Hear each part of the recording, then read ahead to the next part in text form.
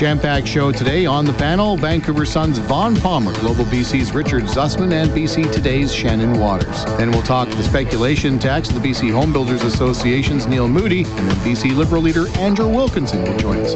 For Kamloops Computer Center, this is Inside Politics with Radio NL News Director Shane Woodford. Good morning and welcome to Inside Politics. Kind of a gray overcast day here in Kamloops. A lot going on. Just to give you a heads up, we're having some trouble getting a hold of all the panel members, as I understand it. Vaughn, it's just you and I right now. We'll keep everybody entertained until our colleagues step forward. I'm here, Shane. Can you hear me? Oh, good. There's Richard. Is Shannon online too or no? No, sounds like we don't. All right. So, Vaughn, you, Richard, and I will chat, and we'll try and get a hold of Shannon here and see how she plays out. Richard, why don't we start with you and just talk about the civic level? I know you've been busy all week covering UBCM, and I talked to Todd Stone this morning, and you can tell me if this is correct or not, but he says he's never seen such anger towards something like the speculation tax across mayors who would normally fall both sort of left and right, all holding hands and saying this thing's not fair. You were on the ground there at UBCM all week. On a civic level, what's the level of unrest over the speculation tax and the employer health tax for that matter? Yeah, a lot of it depends on where you live, Shane. So I think what Todd is referring to is Niels Jensen. He's the Oak Bay mayor, and he ran unsuccessfully for the NDP leadership against Carol James. So he has some NDP pedigree, and so he has been speaking out against the speculation tax with a number of mayors. They had a press conference earlier in the week. I'm still here in Whistler. We're awaiting the final event of the UBCM, which will be John Horgan's speech in a few hours' time. But, a lot of the discussions in and around UBCM have evolved around the speculation tax and consultations with communities.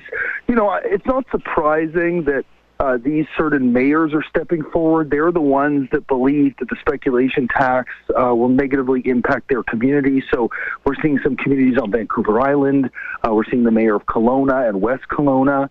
Interestingly as well, Shane, we've seen some mayors that live in areas where the speculation tax won't apply, but they've already seen a big drop in terms of the interest in properties, and they've seen a decrease in land value in their communities because they are along the Alberta border. And what they're being told by people is that Albertans don't want to buy in BC anymore because they're angry about the tax. So even though a tax may not apply to them in a certain community along the border, they are angry about it and are walking away from deals, and that's having a big impact for those communities. Interesting. We still have a red-hot real estate market here in Kamloops. I wonder how much of that applies because that particular tax does not apply here. Vaughn, we heard speeches from Andrew Weaver and Andrew Wilkinson on Wednesday, Thursday. We'll hear from the Premier a little later on this morning.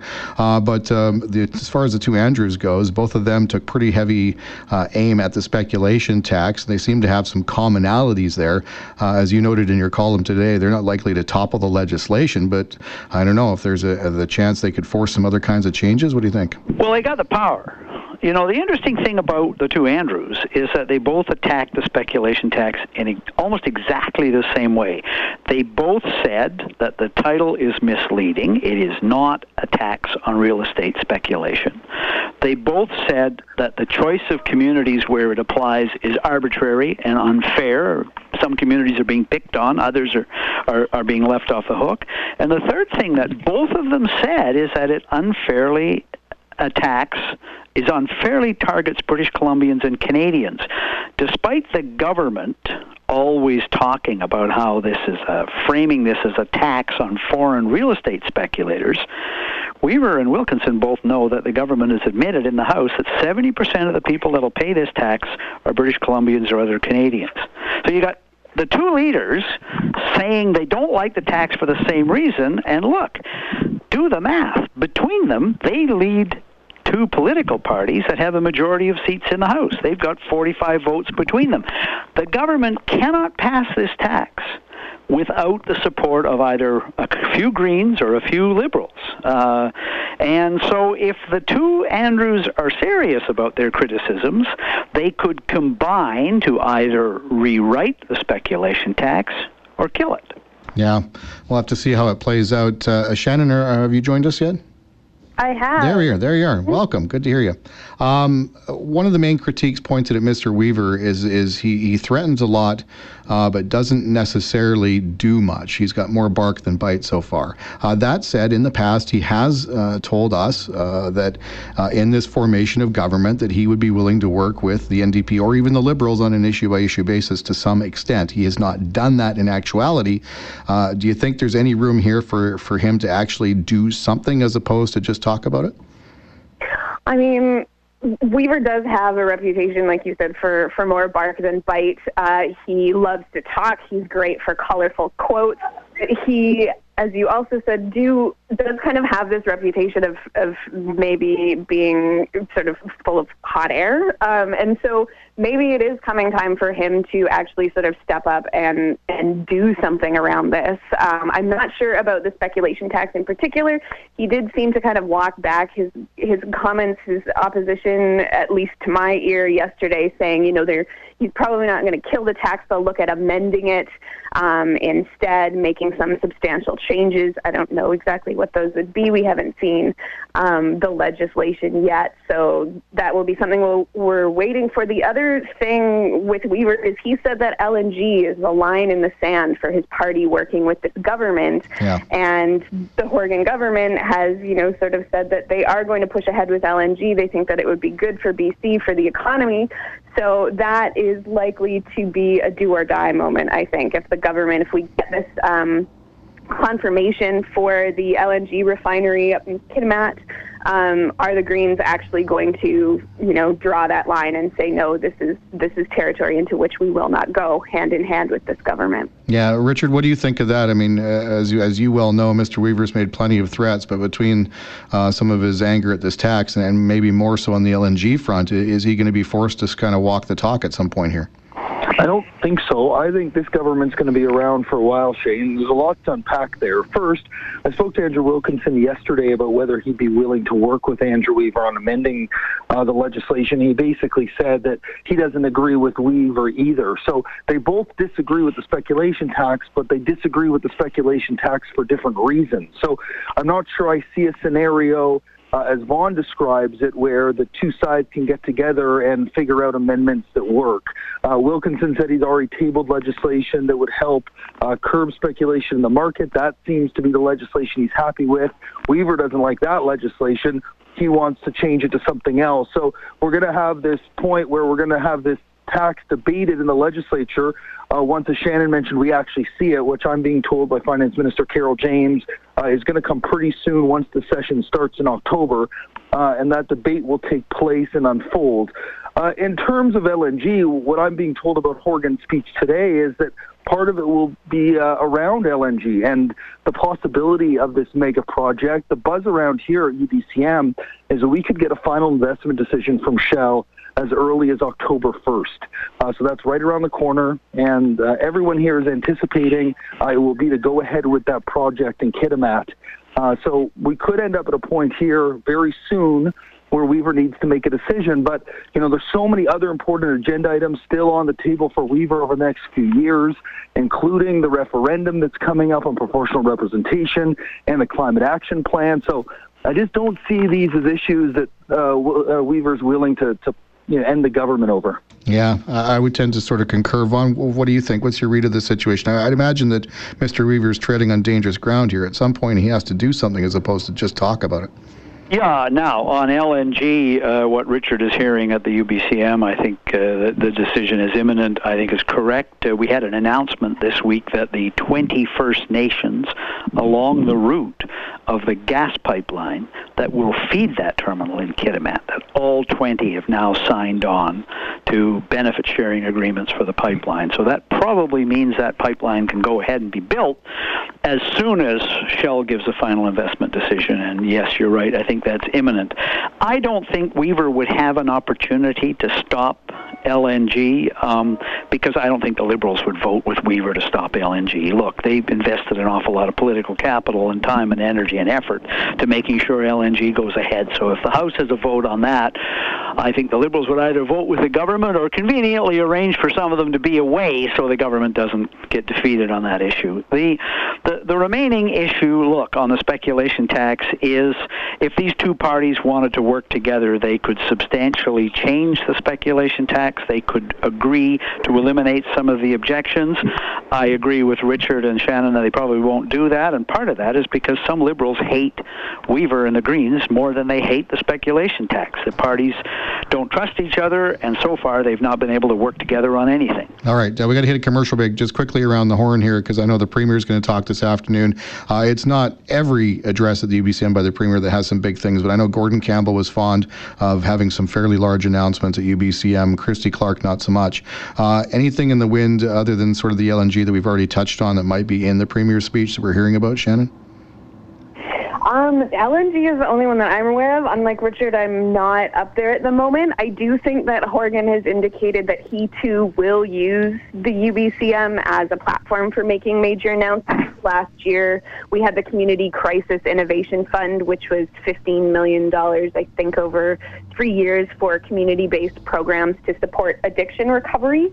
And some other substantial investments there. So I think it's likely that the Premier is going to make an announcement or announcements in his speech about more sort of either investment or opportunities that he sees on the horizon.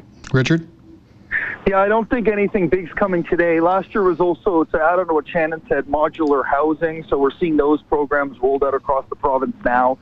I think there will probably be some sort of press release out in terms of funding, but that's pretty typical. We're not going to see getting rid of tolls on the Coquihalla, which was Campbell's big UBCM promise, or building the George Massey Bridge, which is the Christy Clark legacy project that's now been put on the afterburner by the NDP. So we're not going to see one of those big legacy promises. It's also a weird time, Shane, with the municipal elections happening. Yeah. There's a lot shifting and changing. So, the relationship that the province is building as municipalities is important, but they're going to have to build new relationships with a whole other set of mayors and councillors next year after those elections. So I think this UBCM has been a little bit subdued, I think, compared to ones in the past. Vaughn, you concur?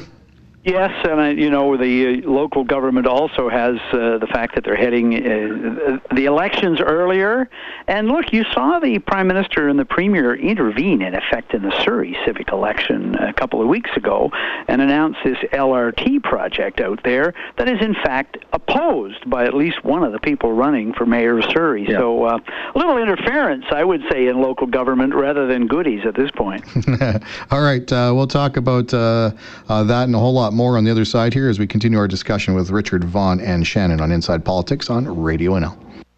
Radio NL, RadioNL.com. Local news now. Accountable to you for Kamloops Computer Center. This is Inside Politics with Shane Woodford on Radio NL.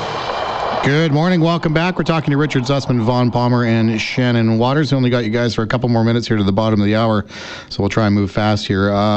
Taking out the garbage announcement on Friday, probably one of the worst ones I've seen in a long time is this rental hike rolled out, 4.5%, the maximum allowable cap for 2019, the highest in more than a decade or so.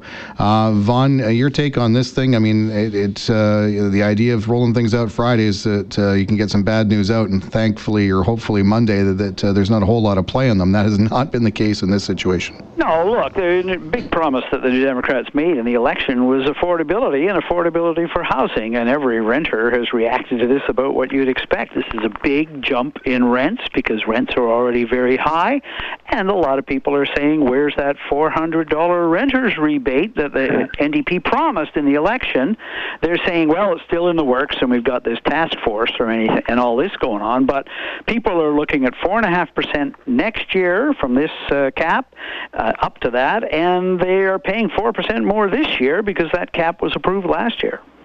Shannon, this government has talked a lot about affordability and tackling the housing crisis, and yet this is probably one of the most anti-unaffordable things I've seen in a while, and it's drawing outrage, especially with rental markets in many cities, including this one hovering at or near zero. Is there pressure mounting now on the Horgan government to change the legislation where it concerns these rental hikes? The Liberals didn't, the NDP so far have not. I think there has to be. There are a lot of people in BC who rent, who cannot afford to get into the housing market. Many of them younger people who don't think they'll ever be able to buy into the housing market. So renting is a reality for them, and they are seeing just immense increases in their cost of housing. So there are government programs in place to sort of help homeowners get a break on their property taxes. You know, the government really has, I think, sort of taken some steps to curb the housing market. You know, we're getting the speculation tax. They've expanded the foreign buyers tax and boosted it. So homeowners and those looking to get into the real estate market have seen sort of some action from the government, and renters, despite, I think, what our housing minister has said, have seen very little. You know, there have been some changes made to the Rental Tenancy Act, and Robinson has pointed out that they have invested in the Rental Tenancy Board to try and, you know, make it easier for disputes to be resolved. But when it comes to affordability, there really hasn't been a lot of action yet. And I was kind of blown away. There was a piece in the Tyee written by Andrew McLeod finding that since the Liberal government introduced the formula for the maximum rent increase in 2004, rents in the province have increased by 40% more than the price of inflation. So it's just an astounding number. And when you're looking at a 4.5% rent increase, as I said on Twitter when the announcement came out, like, how many renters are going to see their salaries go up by more than 4.5% next year? Yeah. I don't think there's going to be very many. Yeah, and that's been the problem, especially in Metro Vancouver, is all these costs skyrocket, wages and other things have more or less remained stagnant and on the opposite side of the spectrum. Richard, what, if anything, can the government do here? I mean, they did make some hefty affordability promises. Flies in the face of that. Yeah, the big thing they could do is announce part of this rental task force that they're getting rid of that automatic 2% increase every year. So the way the formula works now is that it's a 2% increase plus inflation every year. And I anticipate that this task force will recommend very, very soon to the housing minister to get rid of that 2% issue. I asked Spencer Chandra Herbert about it this week. He's the chair of that task force, and he told me, well, we're hearing from landlords as well on this, and, you know, that could have a profound effect on them, but clearly this government needs to do something for renters, so expect that one pretty soon. I would anticipate that will be the big headline coming out of whatever the task force recommends. All right, just a couple minutes left. I want to touch on this real quickly, just for the three of you. I know the BCTF has been sounding or lobbying hard to get an early talks going this fall, October by the earliest, December 1st by the latest. BCPC now saying this week that they're not going to get anything going until February at the earliest because of municipal elections, getting their board, seeing which trustees survive, and then some court action on the education front that will affect the class size and composition. This is going to be a tough negotiation, how you cut it, Vaughn, but it seems to me that any negotiation where the two sides can't even agree on when to start might not be so good. Yeah, look, the government is reminding the BCTF and everybody else in the public sector that the NDP put this structure in place back in the 90s, where bargaining is actually done by agencies that represent the employers, school boards, hospitals, regional health districts, and that. And essentially the message that's gone back from the government is you're going to be sitting down talking to the BC Public School Employers Association, and that association is going to be made up in part with trustees when the civic elections are over. So they're not going to get a negotiation with the cabinet at any point. They're going to be talking to the employer, and that's the BC Public School Employers Association. Richard, what do you think? Yeah, I think the big part about all this, Shane, that I've been saying all along is all about expectations. And so the expectations are so high from teachers. They've waited so long to be at the negotiating table with the NDP. But, you know, they just don't have that money to spread around. So it's going to be interesting. I think the timing will probably wait until the February date that you mentioned. I wouldn't see that, though, as an indication that these sides are far apart. I think we're only going to truly be able to understand that when they actually sit down at the table and start negotiating. But I think, that expectation issue is going to be one that's going to loom through these entire negotiations. Yeah, and finishing with you, Shannon, a few unions get the media attention in negotiations. The BCTF does. Is this a key one for the government? Oh, I definitely think so. And I agree with Richard that the expectations here are just sky high, which makes, I think, the potential for disappointment also fairly significant. I can see how, the BCPC needs to wait for the dust to kind of settle after the municipal elections to get things going, but December doesn't seem like an unreasonable date, but I do think that they are going to end up waiting until February just because not a lot tends to happen over December and January. So, and again, we're going to have to wait to see until the negotiations actually begin as to how tricky this is going to be for the government. All right, perfect. Short one this week. Look forward to touching base with you guys again next week. Bye-bye. There we go. Vaughn Palmer, Richard Zussman, and Shannon Waters. We'll talk speculation tax when Inside Politics returns after this. Local News Now, Radio NL, 610 AM, and RadioNL.com. Accountable to you for Kamloops Computer Center. This is Inside Politics with Shane Woodford on Radio NL. Good morning and welcome back to Inside Politics. It's a gray and overcast Kamloops day. We talked a lot about the speculation tax in the last segment with the panel, and we're going to talk about it a little more here.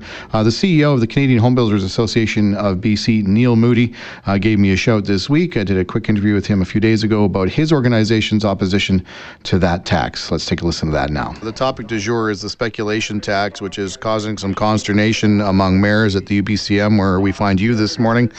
It is an effort to try and deal with the housing crisis that's top of mind for a lot of people in this province, and one that was at one time a Metro Vancouver specific issue, but it has since spread its tentacles around the province. So I guess why don't we just start there? Well, as far as you guys are concerned, what's the problem with the speculation tax?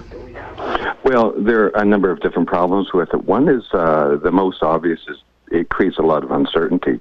So it's creating an area where home buyers are looking to buy a residence property in British Columbia in not only the designated areas that have been targeted by the speculation tax, but also other areas where they're pulling back on purchases. We see a lot of contracts that are being lost and reduced activity in the marketplace because of this. So it's going to have a ripple effect. So on the jobs and the economy side, the impact is going to hit all areas.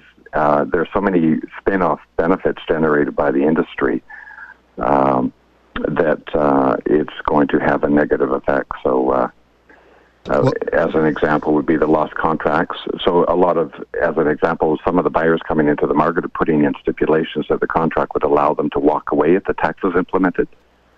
We're seeing some product suppliers are noticing the drop in sales because of it. So again, this is all under the uncertainty that it creates. As we know, this tax is only in effect for certain regions of the province, Metro Vancouver, Fraser Valley, the Okanagan. Here in Kamloops, we do not have the speculation tax, as well as a large swath of the province.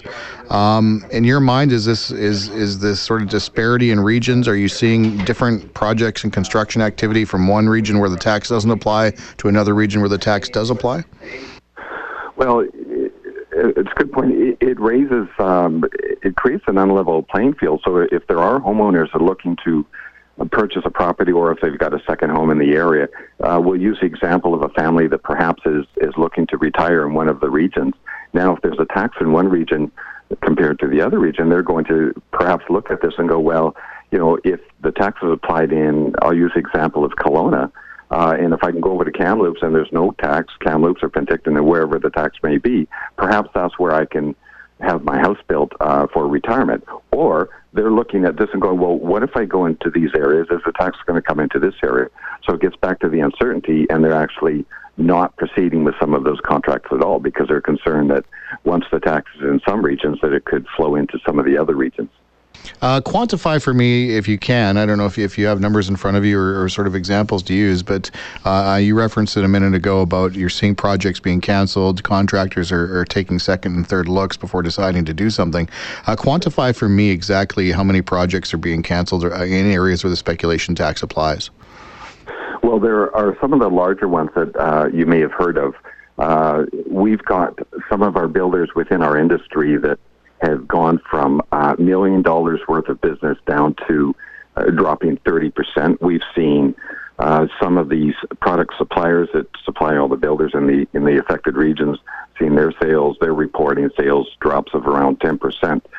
It's difficult at this point to know exactly what each individual builder is suffering because, but generally throughout some of these areas, a good example is when we look at the trades. For a long time, there's been a lot of talk about there are not enough skilled trades in BC, and that is in fact very true. However, we're hearing from our builders, our main builders, that the trades are now some of the trades are calling the builders looking for work. So there's a gap in their work schedules. That hasn't been seen for a long time, and that's being caused because of uncertainty in the marketplace. Interesting. There is an issue here that this tax is trying to address in home speculation and the ramping up of housing prices that is very much an issue in Metro Vancouver with spillover effects now in a lot of other communities. If it's not the speculation tax, if this is something you guys are opposing, I mean, there is an issue at play here. If it's not the speculation tax, then how do we address it in a way that your organization could get behind? Well, first of all, the speculation tax is really an inaccurate term. So we have to look at more supply. Obviously, everyone's been talking about more supply. We can't be taxing, putting a tax into the marketplace that reduces the supply of housing. In fact, this is what that's going to cause. When you get reduced construction or builders going, I can't build, or they're losing their customers, the stock is going to decrease, and that's just going to exacerbate the situation of what they're trying to achieve with creating more housing stock. I don't know if you're obviously in the media saying we're not down with this. Have you attempted to have or have had conversations with cabinet ministers like Carol James or even the Premier to say, hey, listen, this doesn't fly. We'd like to see something done? Yeah, we've been meeting actually with the minister, including Minister James, from the beginning. We were on a technical call when it first came out. We were asking for the economic study. There was no economic study that was done. We've engaged in conversations and continue to engage in conversations with them, trying to provide a solution with them.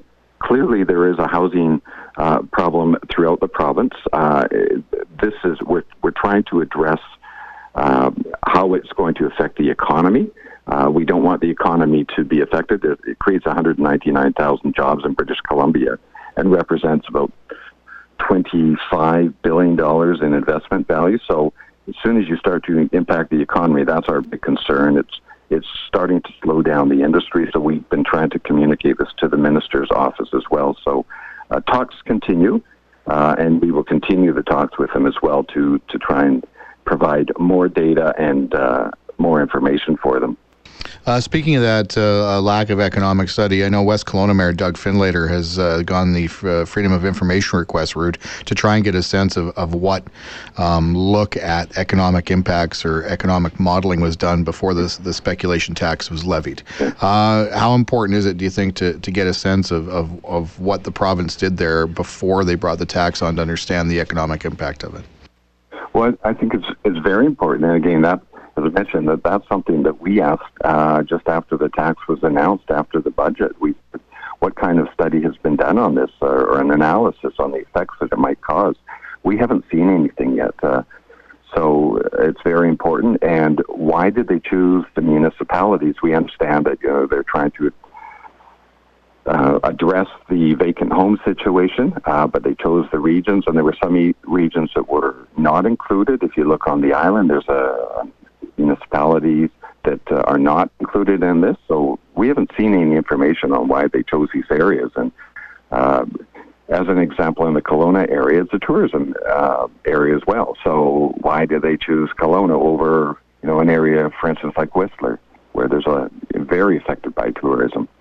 Yeah. So okay. We're concerned, and we've been asking for this, but nothing has come forward. Perfect. Neil, thanks for taking some time with me this morning to chat. Appreciate it. Okay. Thanks very much.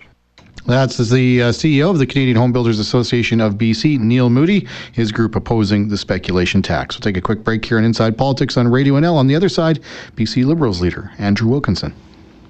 Radio NL, RadioNL.com. Local news now. from both sides of the floor. This is Inside Politics with Shane Woodford for Kamloops Computer Center on Radio NL. Good morning and welcome back. Pleasure to be joined on the phone line by the leader of the BC Liberal Party, Andrew Wilkinson. Andrew, a lot at play. You were just spent some time at UBCM. Why don't we start there? The speculation tax, a prime area of anger for mayors from Vancouver Island through the Okanagan. Now, I know you're opposed to it. I know why you're opposed to it. It occurred to me that Mr. Weaver, you might have some commonalities with him, but if I have some comments you made to the media after your speech this week correct, then it sounds like you may not want to extend that olive branch and try and figure something out. So I just want to ask you directly, is it worth picking up the phone and calling Mr. Weaver and saying, hey, we may have an area in common here. Can we force some change here or there, or does that not interest you? The Union of BC Municipalities meeting that half a dozen mayors got a resolution passed saying that the NDP's plan for this phony speculation tax, which is really a retirement tax, that they don't want it. They want to be able to opt out. Now, we have said all along that this is a badly conceived tax. The NDP did no economic modeling. They did it on the back of a napkin. Their officials have no backup information as to how it's going to work. So we and the Green Party have expressed deep concerns. We've said abolish it. The Green Party is dancing around modifying it, but in typical fashion, they won't tell us what they've got in mind. They deal in a very secretive way with the NDP. We put our cards on the table in the spring saying we wanted a flipping tax on condominium paper contracts, that is the contracts before the buildings are built. That's where the speculation occurs. We've seen nothing of substance from the Green Party, so it's a little hard for us to go and talk to them about details when they won't provide us with any.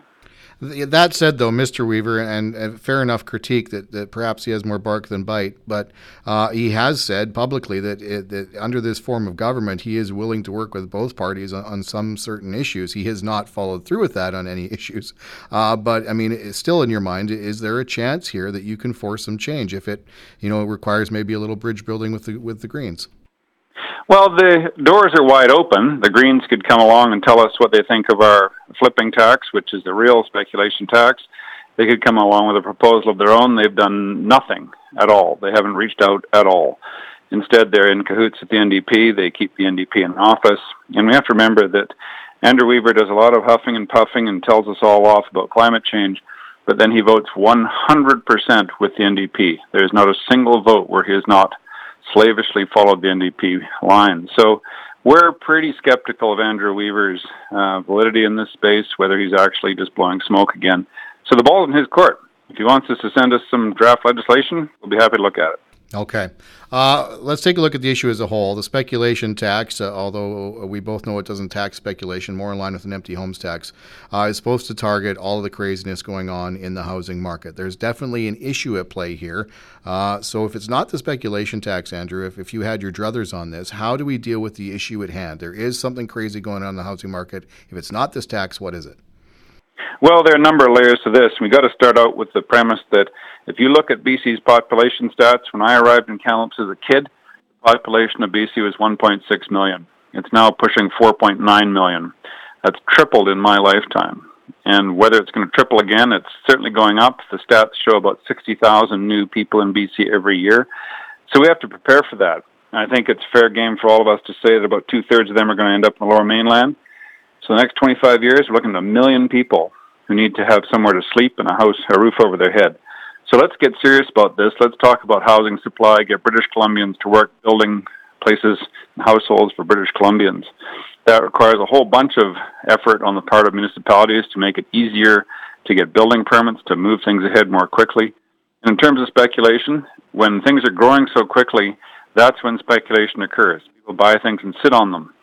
The NDP's plan for this so-called speculation tax is just a bad joke. It's just an attack on retirement homes.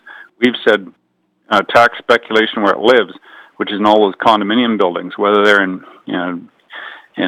Kamloops or in Kelowna or in Vancouver, Victoria. That's where the real heart of the speculation lies, is flipping paper contracts. But what about some of the bad money in there? I mean, there's been some evidence of criminal proceeds flowing into housing, foreign nationals parking money in there in case their own domestic economy collapses. Is almost like a foreign bank account they can flee to for some kind of safety. That to some extent, maybe not, obviously not the entirely problem, but that to some extent is contributing. How do you deal with that? Well, the stats that have come out in terms of the citizenship of buyers of property, mostly in the Lower Mainland, have been at a maximum of 5%, sometimes in some places 3%, sometimes 1%. So is that driving the entire housing market? Probably not. We have tens of thousands of people living amongst us who are permanent residents of Canadian citizens, and people think of them as foreigners. Those people have as much right to buy property in this country as anybody else, and so we've got to be clearly focused on what the issue is. We, as the BC Liberals, put on a foreign buyers tax of 15%. The NDP raised it to 20%. Our effort back in 2016 flattened out the housing market for about 6 months, which is exactly what the purpose was. And now the NDP have taken on this task, and it's up to them to show that they know what they're doing in this market. They like to throw around a lot of wild allegations, but they need to back it up with some action, and they need to back it up with some data. Let's talk about another aspect of housing, and a pretty typical Take Out the Garbage Friday announcement. This rental increase arrived with something like an earthquake, 4.5%, the maximum allowable. This government has campaigned on affordability pretty heavily. This flies in the face of that. You have a market, even here in Kamloops, that is at or near zero, and conditions in Metro Vancouver where I noted in a SkyTrain ride the other day, you're seeing campers lined up on the outskirts of Vancouver proper, where people are now calling those homes. So rent is definitely an aspect of housing to tackle, and now it's being broadsided again. How do we deal with that? I mean, it's in legislation. Your government didn't change it. The NDP government has not changed it yet. Is it time to look at legislation for renter caps or caps on increases? Well, at least three things to say here. I've said in the leadership race, and I'm saying it again today, we need to make sure we've got the tax incentives for people to build rental housing. The population continues to grow, and like me, when I arrived in Vancouver, moving back to BC after many years, I rented for years. That's because I needed a place to live, and I couldn't afford to purchase anything. Obviously, I was just a young man at the time. We need to have rental stock, and that means we need to have the tax incentives to build it. The second thing is we've got to have that supply of housing, and think about this. I've said this for about a year now. Let's build a whole chunk of student housing that'll take students out of the rental market, provide them with more secure housing nearer where they need to study, get them off the buses and closer to the campus where they want to be, and it also frees up a huge amount of rental stock.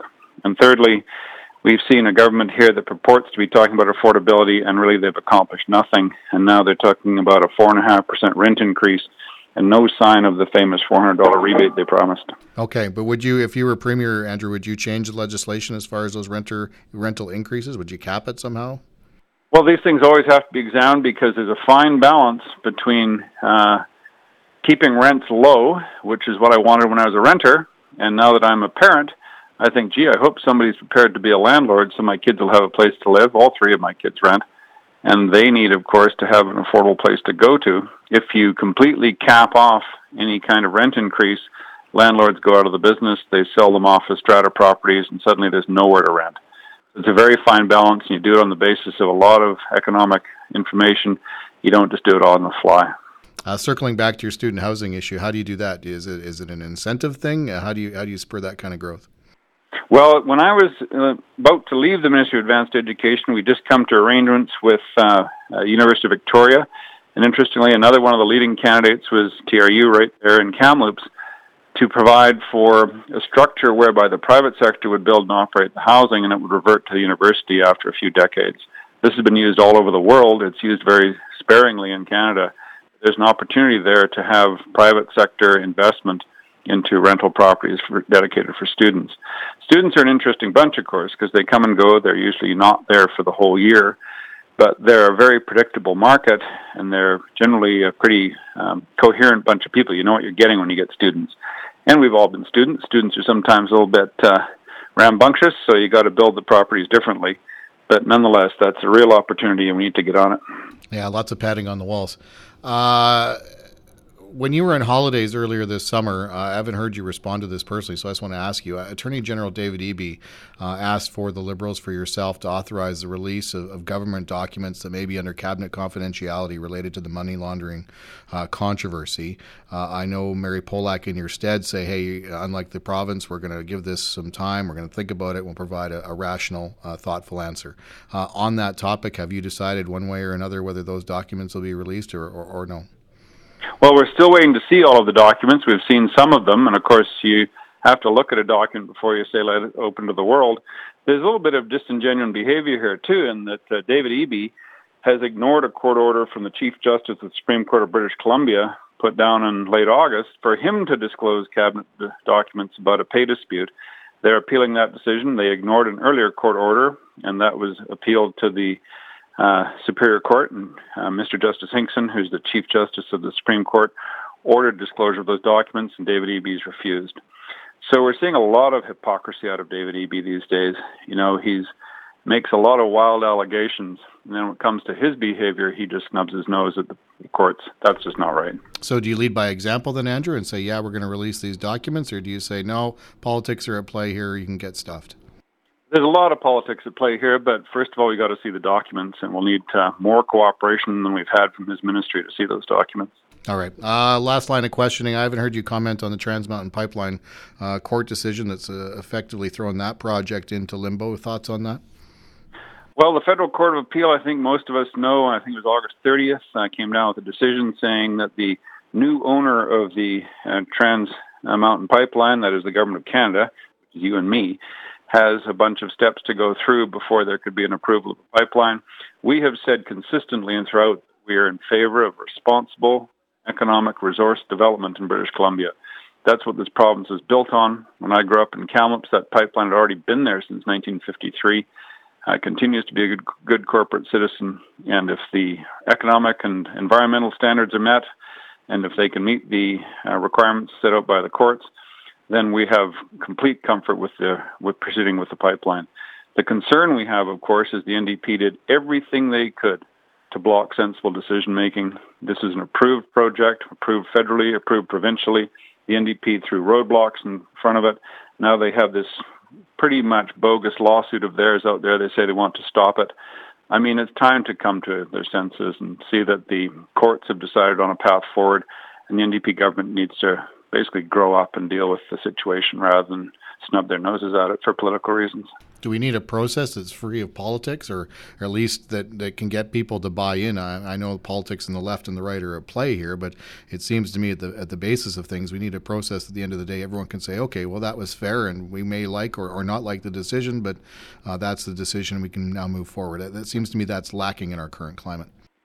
Well, it's sadly in Canada we're getting quite a bad reputation that if you have an arm's length process in the National Energy Board, which was created for exactly the reasons you just described, they go through an exhaustive process, then gets dragged through the courts in more than a dozen lawsuits before there's any certainty.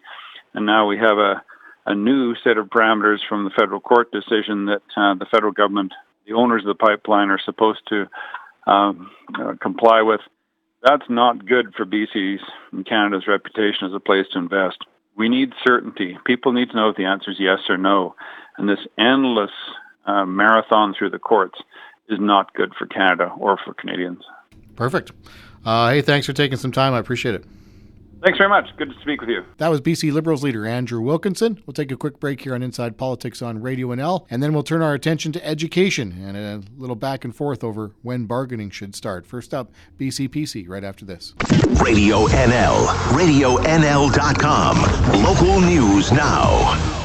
Time to dive right back to Inside Politics. Thank you for listening in this morning. Turning our attention to education, we're on the verge of a new bargaining session between the BC Teachers Federation and the province. However, already the two sides can't even agree on when to start talks. I'm joined by the BC Public School Employers Association Chair, Alan Chell. Off the top, BCTF President Glenn Hansman says his union wants an early start to talks, ideally around Thanksgiving, no later than December 1st.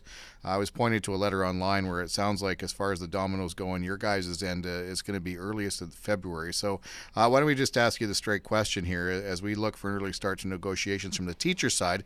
As far as BCPC goes, any idea what kind of a timelines and front of you guys as far as getting to a table?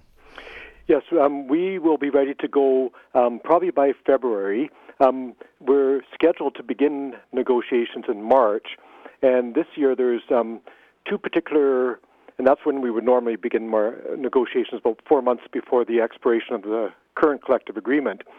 And this year we have a couple of added factors. One is we have the municipal elections for trustees taking place on October the 20th, and we are expecting somewhere between a 30 to 40% turnover in trustees.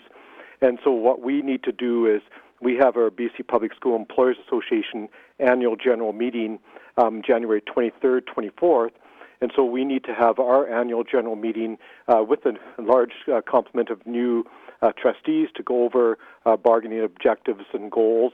And the other, I think, factor that we both have to take into account is that there's no doubt that one of the significant items for discussion this year will be the issue of class composition.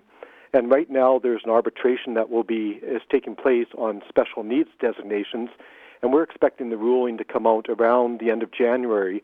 And so to have informed discussions at the bargaining table, we need to get the results of that ruling. So those would be the two primary reasons in terms of the trustee election coming up and the court ruling on special needs designations, that we think we're much more productive if we begin our discussions around the beginning of February. Okay. Is there any aspect of negotiations or any sort of any issues that you can kind of take out of that and begin early with the TF, or is it just an all-in? Well, it's all tied together because this is going to be the most complex round of bargaining that I think both parties have ever experienced, and that's a result of the restoration of language through the Supreme Court decision. And so when you put that has it's going to be such a significant issue that impacts all areas of bargaining, that we need to be able to fully address that. Talking about something else like, something like leaves in isolation of the total picture would not be productive. I should point out that the BCTF and BCPC is currently meeting on a regular basis for labor management meetings, and there's regular discussion on issues arising from restored class size and composition language, talking about teacher compensation, teacher teaching on call. So the two parties are working together on a regular basis right now. It's just that the aspect of formal negotiations, again, we'll be ready when we are supposed to be ready, and probably a bit earlier than that. Yeah, okay, fair enough. Glenn Hansman was telling me he's concerned he wants an early start because there's complicated issues on the table, not the least of which is the class size and composition language. Do you feel comfortable? I mean, it's a bit of a crystal ball question. No one knows how negotiations play out, but if you start in, say, March, you're looking at 2-3 months before the current contract expires. Do you think you can meet a deadline like that, or it's just going to play out how it plays out?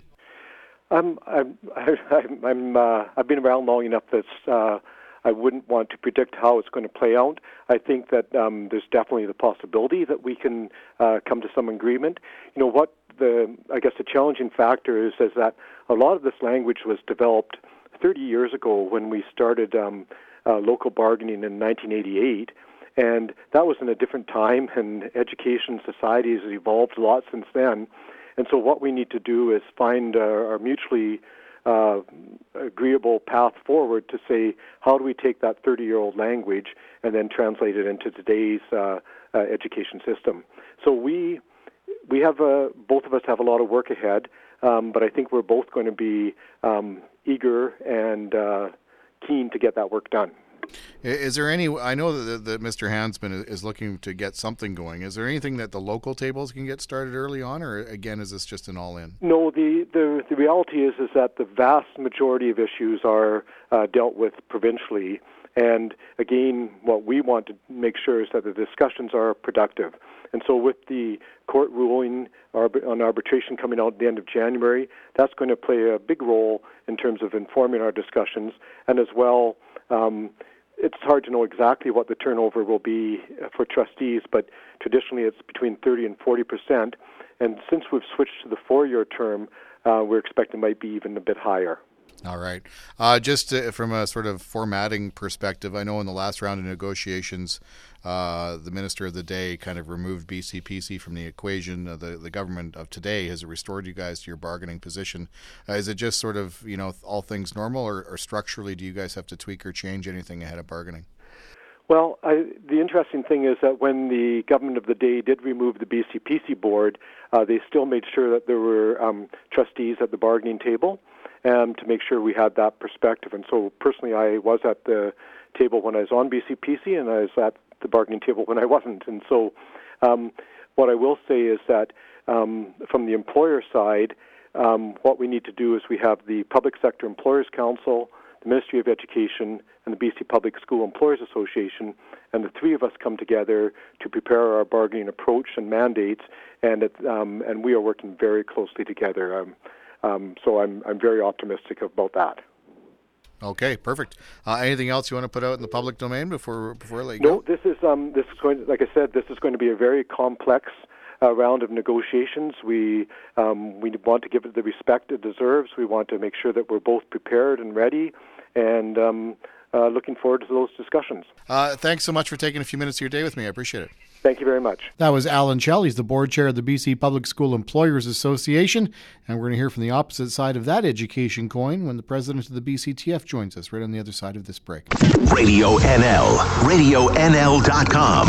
Local news now. Continuing our focus on education here on Inside Politics, pleasure to be joined on the phone by the president of the BC Teachers Federation, Glenn Hansman. You've been very vocal with your desire to get to the bargaining table sooner rather than later, ideally around Thanksgiving, but no later than December.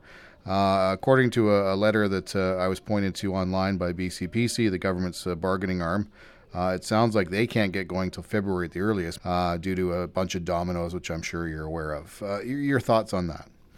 Well, we'll see. I mean, we think it'd be a great shame if we got to the end of the school year and we weren't able to wrap up a new collective agreement. Nobody wants to go into another school year uncertain. We've been through that enough times in recent history.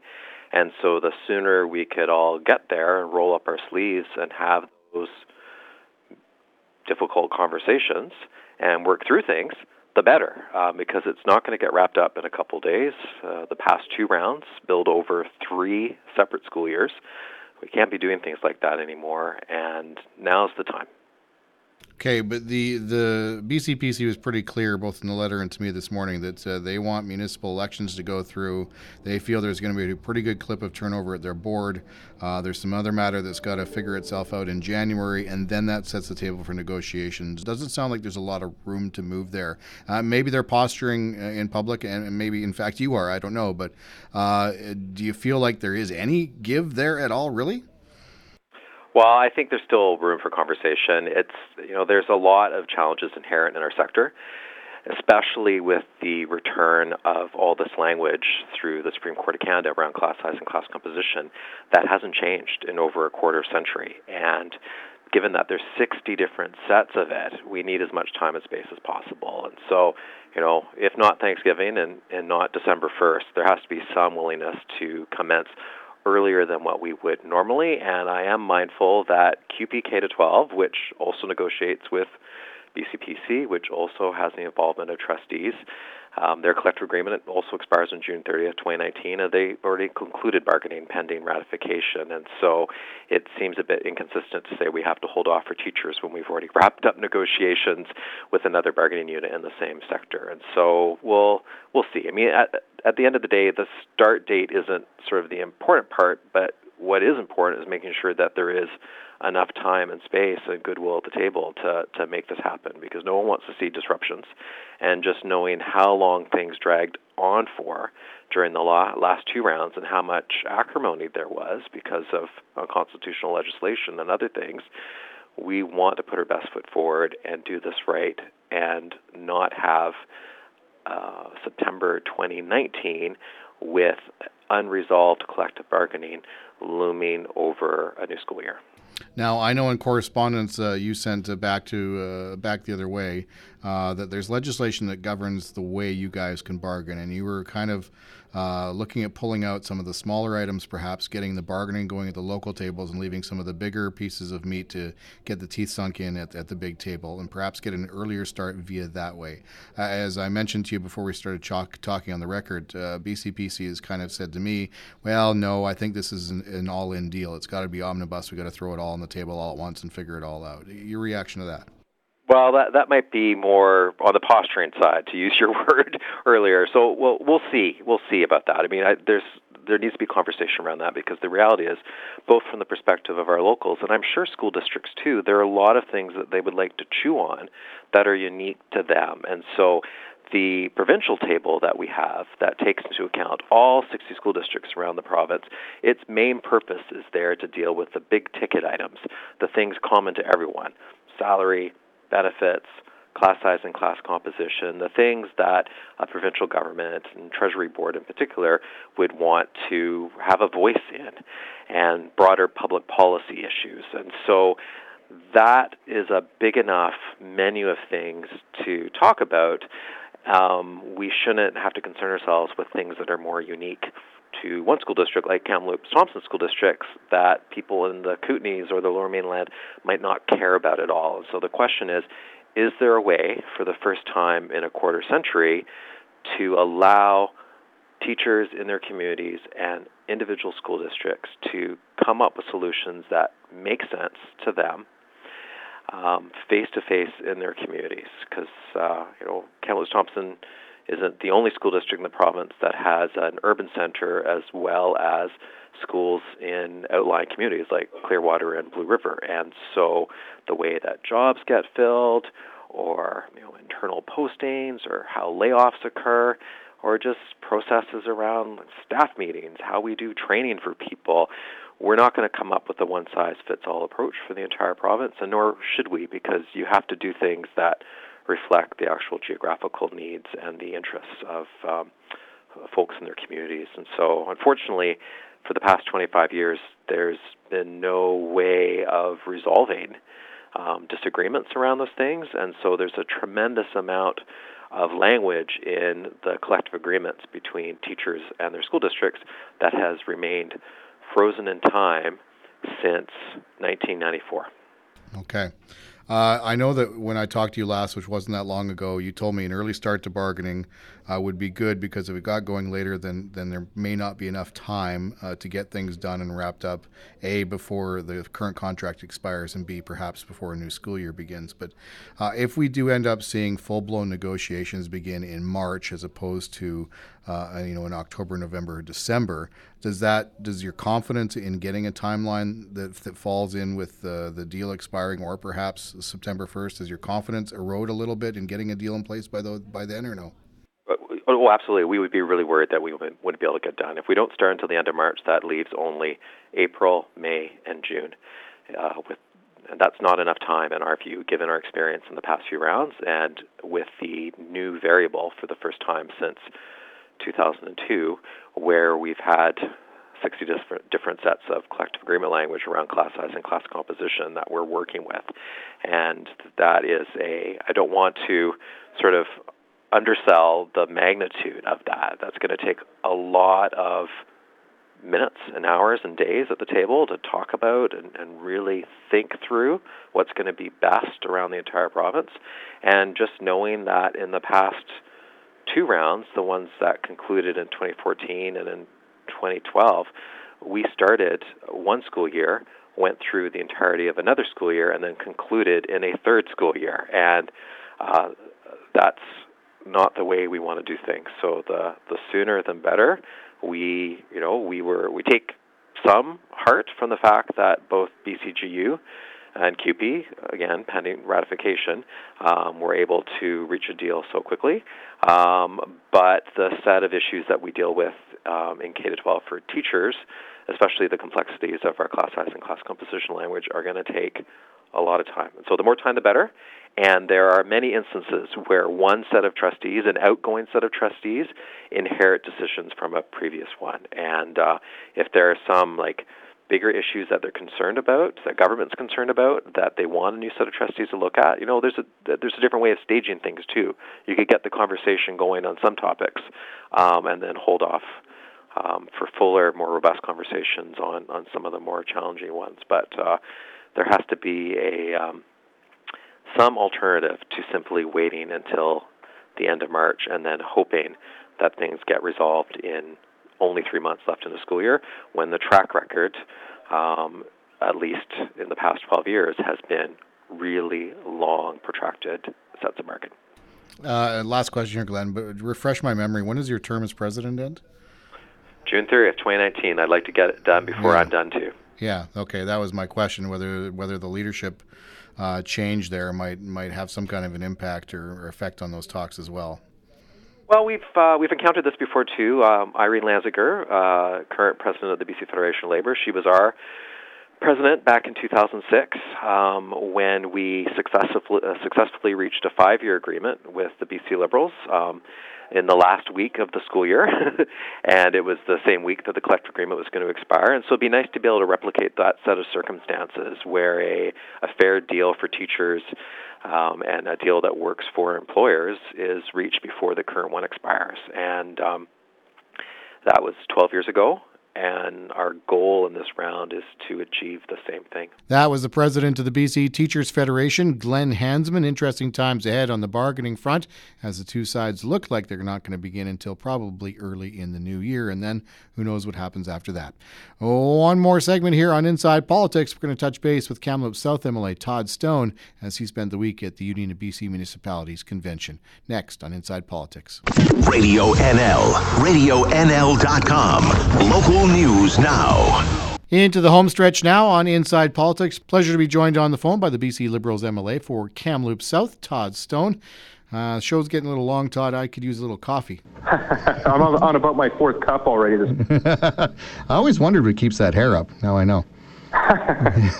All right, Todd, another busy week at the UBCM. All sorts of issues percolating at the civic level, not the least of which was a number of mayors from Vancouver Island through to the Okanagan who gathered to express their anger and frustration at the province over the speculation tax. Why don't we start there? What did you hear on the ground there? Well, actually, what we saw this week was largely unprecedented, where you had a near unanimous approval of a resolution on the floor of the Union of BC Municipalities calling on the NDP to rethink their speculation tax and specifically to allow for an opt-out provision so that municipalities can decide for themselves whether or not they want this speculation tax to apply within their community. There were mayors, small towns and big cities, and folks that have been aligned perhaps a bit more with the current government than the former government, and vice versa, and they were all locked in arms, calling on the government to reconsider their speculation tax. So that was quite something. I haven't seen that at the UBCM in quite a number of years. Well, is it enough of an opposition to trigger some kind of changes or alterations? I mean, I don't know what the province might do. I know Vancouver does have an empty home tax, and while this is called a speculation tax, it's much more in line with an empty homes tax. Could they pull the trigger and allow municipalities to go in and out? Because Carol James, from my perception of comments she made, seems to think that they're going to stay the course on this thing. Shane, I fear that you're right about this one. I certainly get no sense from Carol James and the NDP that they're going to backtrack on the speculation tax. And the overall theme actually at this convention, when you talk to folks just out in the hallways and at round tables and so forth, there's a bit of weariness starting to creep into most people's minds about just the level of taxation that has been imposed on their communities and on British Columbians since the NDP took power, about $8 billion over the 3 years. And that coupled with a pretty dramatic increase in spending and no plan on how to pay all these bills, it's really starting to wear on people. Obviously, the speculation tax was that and the employer health tax, which represents a massive downloading of costs onto local governments and actually property taxpayers. Those were, obviously very specific issues from a tax perspective, but general weariness at the level of taxation, I think, definitely has been a key theme at this year's convention. Just out of curiosity, I know you're in and out of meetings not only on the broader issues, but some finite regional ones as well. What were you championing as far as local governments in your jurisdiction? Well, what we're saying is this government's has got to recognize that resource development, sustainable, responsible resource development, whether that be mining or forestry or energy, is still largely the backbone of the economy in this province, and we have never seen a flight of capital out of British Columbia, let alone people not deciding not to invest in this province. We haven't seen this this type of scenario in quite a number of years. So communities, whether it's Kamloops or up to North Thompson Valley or elsewhere in the interior and the north, people are pretty concerned about the government's cheerleading of the Trans Mountain Pipeline decision recently, and just generally what appears to be a lack of support for British Columbia's resource sectors. So we had a lot of those kinds of conversations with folks. Really tried to do a lot more listening this week than talking, and certainly got an earful on that front. That said, though, and I think we may hear some more details of this in the Premier's speech later today. It sounds like there's going to be an LNG project on the coast that's ready to go. Well, I certainly hope so. We worked really hard as a former government, certainly the entire time I was there, to create the framework within which the LNG industry could really take hold in British Columbia. I mean, this could be upwards of a $40 billion private sector investment in the province. So I'll believe it when I see it. I think the NDP have given the proponents lots of reasons for sober second thought on whether or not British Columbia is really open for business these days. But I, as a British Columbian first and foremost, I certainly hope there is a final investment decision, because that will be good for communities all across the province. Before we let you go, Todd, anything else that's sort of regionally, whether it's the Thompson-Nicola Regional District or some of the various local governments around Kamloops, anybody putting a bug in your ear to champion anything else down at UBCM this week? Well, I was in meetings with Transportation Minister Claire Trevena and the Village of Chase to specifically get an update from her on the Trans-Canada projects east of Kamloops. Nice words, but again, we'll believe that those projects are actually going to happen when we see the actions that suggest that they're going to happen, and that will come through tendering. So we had that discussion and managed to have some interesting conversations in the hallway with some folks in the Ministry of Health and with Adrian Dixon himself as well. The good news is it would appear that Royal Inland Hospital is still very much on track, and so we're not going to let up in advocating for that either. And I know that the representatives of Kamloops, the TNRD, as well as all communities within the TNRD, were uniform in making that message loud and clear to the government as well. Yeah, I think that Trans-Canada story east of Kamloops is far, far from over. Yeah, you got that right. All right, we'll touch base on that and a few other things, of course, in the weeks ahead. Thanks, Todd. Appreciate it.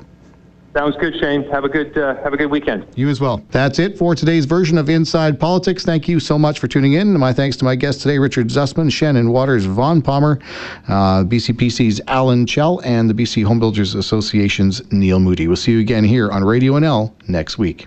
Radio NL, RadioNL.com. Local news now.